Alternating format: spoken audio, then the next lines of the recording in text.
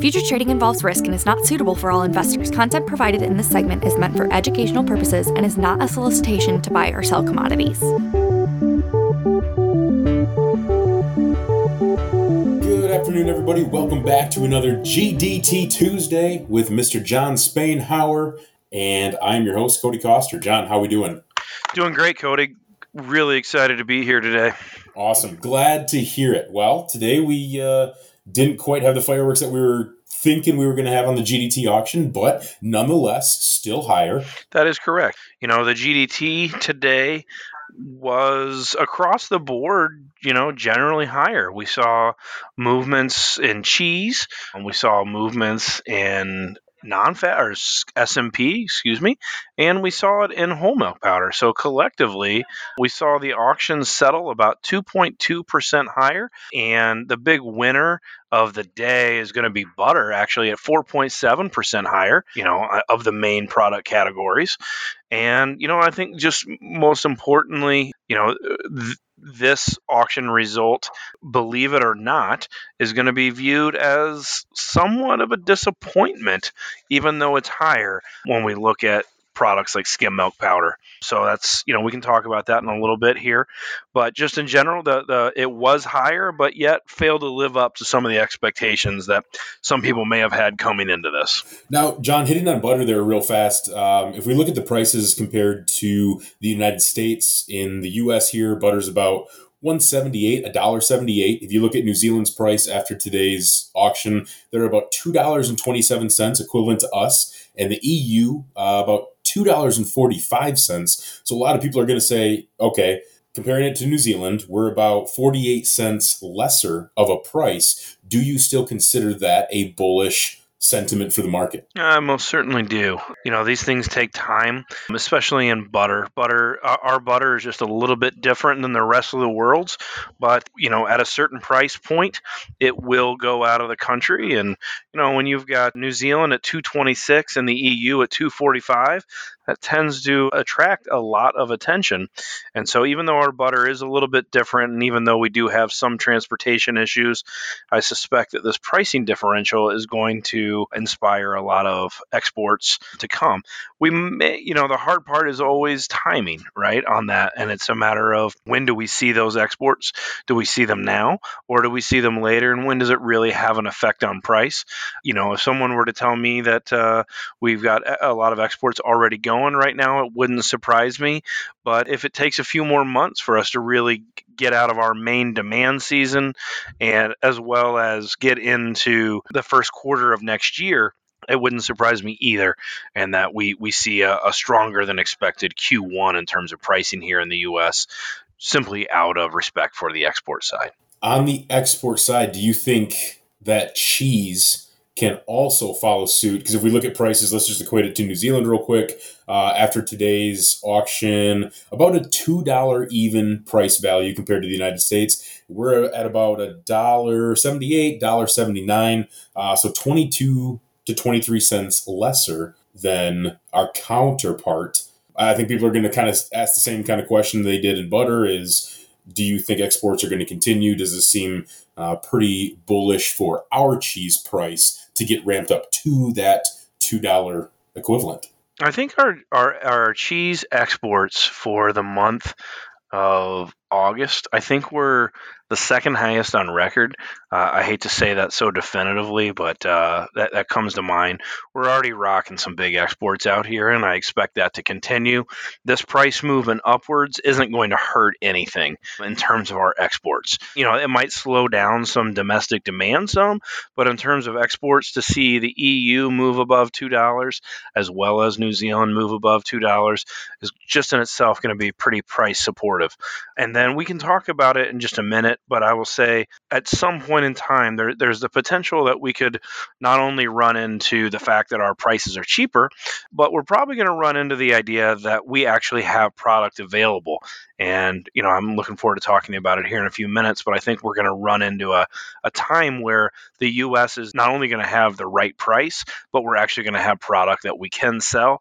And that's going to put us in pole position for some really, really robust exports and keep our prices supported a little bit higher for a little bit longer than what I think most people expect. Do you think the exports are going to come around the same time as our domestic demand for Thanksgiving and Christmas are happening? Do you think everything's going to kind of be thrown into one bucket at the same time and, I don't know, give it a little bit of an explosion to the higher side? Cody, again, if I go back to the idea of I don't think exports have slowed down any already right now. So we're in the middle of, we're probably exporting already right at the same point in time that we're heading into, right into our main demand season. If we look back at the general idea that we've heard, we've had plenty of milk production here, at least domestically in the U.S. And our chief market analyst Matt Gould has always liked to say, well, we need those exports. We need all the exports we can get just to stay above board here, because not only do we have a lot of milk, but we have a lot of cheese production that came online, specifically up in your neck of the woods in Michigan this year. So from a cheese standpoint, we do need those exports. Where I think people will get caught off guard is I think those exports are going to continue on through the demand season, and they're going to continue on into Q1 and possibly Q2 at the rate things are going. And we just might not get that stock build that we got this past year, that stock build that kind of held prices at bay here. So again, that's before we even see milk production slow down. We'll talk about that in a minute here. But if milk production slows down and those exports continue, then we can really get into a different pricing tier. Now, kind of shifting gears a little bit on things that you and I have talked about on the past two podcasts for sure, skim milk and non-fat dry milk.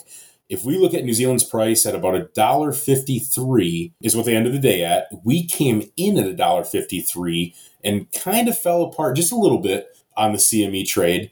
Now we're pretty much parity with what New Zealand has got offered for a price going out there, right?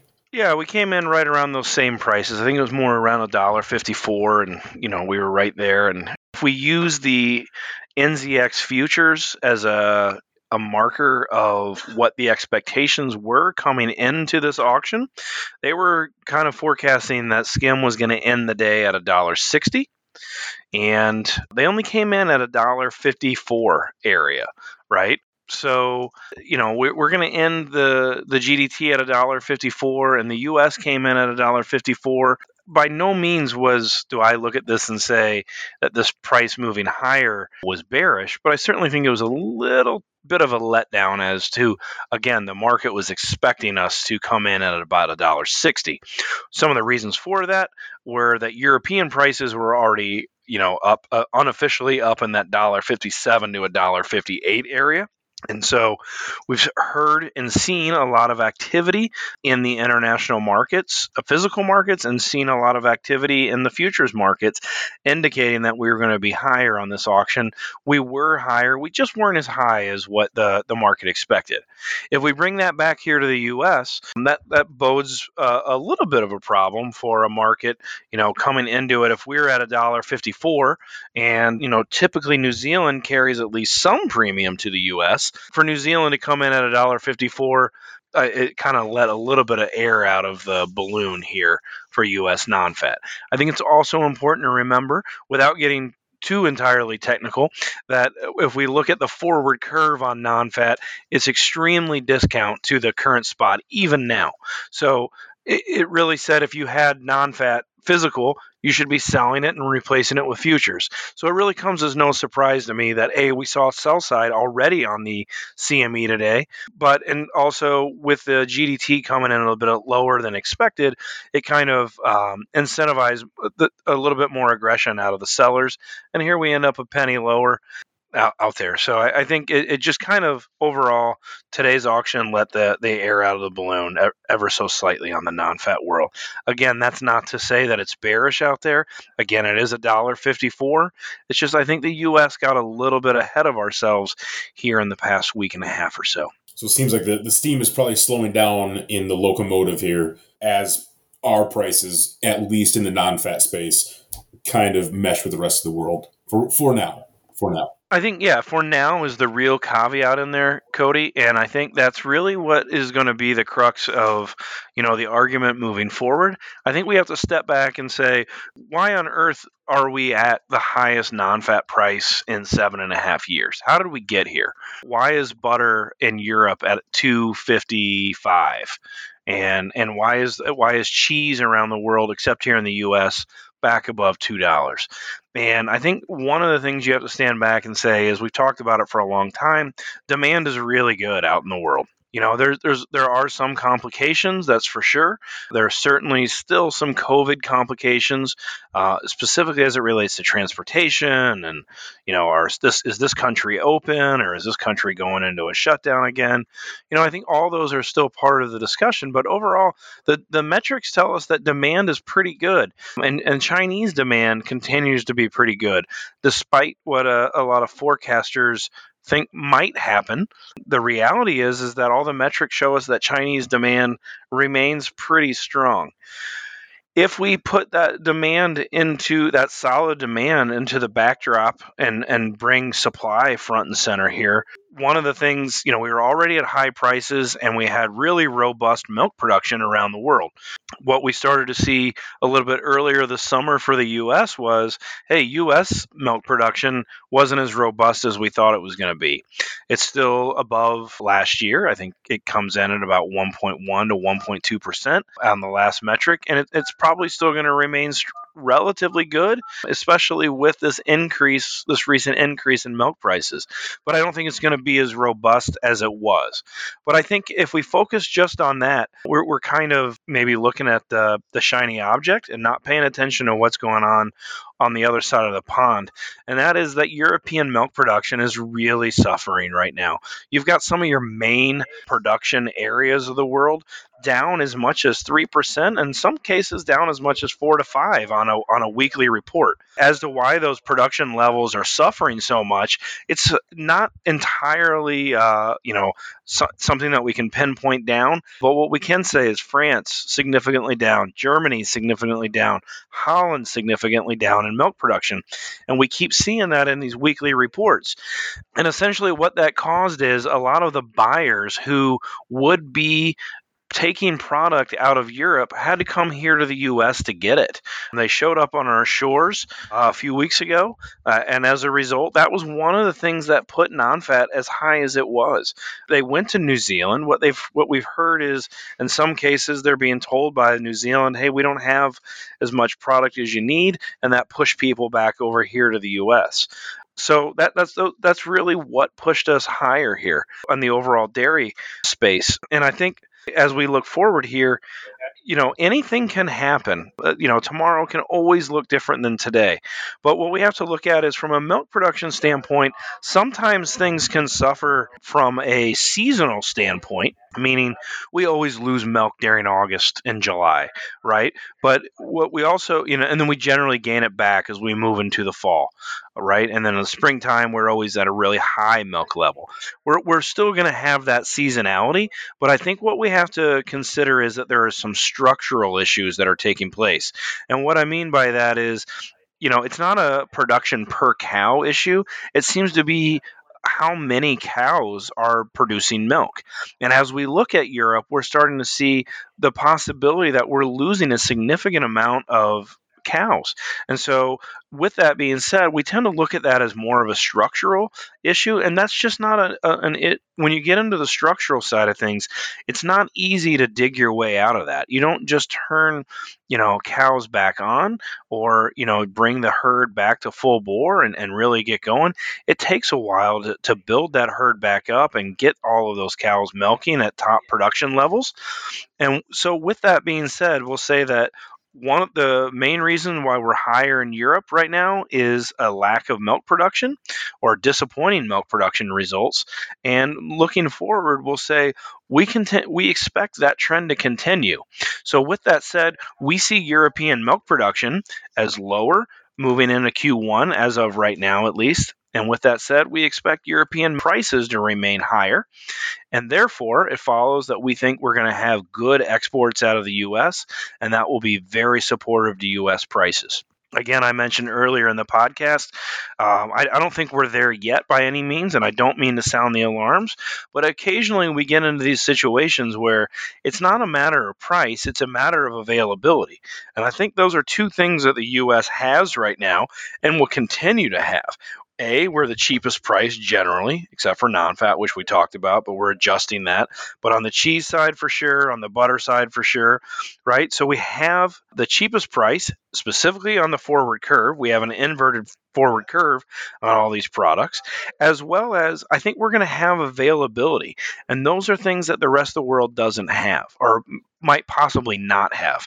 And I think those are the things that can really, as I look at this auction and I look at what's taking place out there right now, I tend to look forward and say, geez, I think we're in for higher prices here for a while. Now, John, kind of hitting on the availability, usually supply in the world outpaces demand. Do you think that has flip-flopped now, especially with everything that you're talking about with European milk production being off as much as it is? Do you think demand has now outpaced the supply that we've got? I don't think on all products that we're quite there yet, but I think we're coming pretty close, right? I mean, if we look at the supply of cheese, and you've got a warehouse full of cheese here in the U.S., I certainly can't say, hey, we've outstripped that, right? We do have butter. We can't say we've outstripped that. When we look to the non-fat world, one could make the argument that demand is very much outstripping supply. But on the butter world, it doesn't take a whole lot. And one good whack of butter exports can turn this butter market from a 180 market into an over $2 market overnight. It really could do that. Cody, I went to the University of Kentucky, and so my economic forecast in terms of being able to match supply and demand up on an exact number is a little sketchy for me. But what I can say is you can certainly feel it out in the world that demand feels like it's outpacing supply. And I don't know that it's because demand is growing so much as it feels like supply is pulling back on us. Understood. Well, I think we've covered pretty much the whole synopsis of dairy in this whole podcast here, my friend. I kind of went on there for a while, and I apologize. No, it was good. Some good insight and information. I do know the GDT is something that everybody's been watching, and our next global dairy trade is, I believe, the beginning of November, 2 weeks away. Looking forward to covering it then, and I think between now and that point in time, we could see some pretty active markets. Some pretty good volatility on the way is what you're thinking. I think we will, and I think for right now, the U.S. non-fat market has kind of hit the high water mark from a temporary basis. But if the international market continues to move higher between now and the next auction, which I expect it will, we'll probably find a good round of support and possibly see non-fat move into new highs. But we're going to need to see those international markets take us higher, and based on what we're seeing out of Europe right now, I see no reason why that can't happen. Awesome. All right. Well, looking forward to the next 2 weeks and kind of see what we have. That is going to do it for our GDT Tuesday podcast with Mr. Jon Spainhour. If anyone has any questions that they'd like answered, please shoot John or I an email, and we will try to answer it to the best of our possible abilities. John, appreciate you being here again, man. Look forward to being here next time, Cody. Bye-bye. All right. See you guys.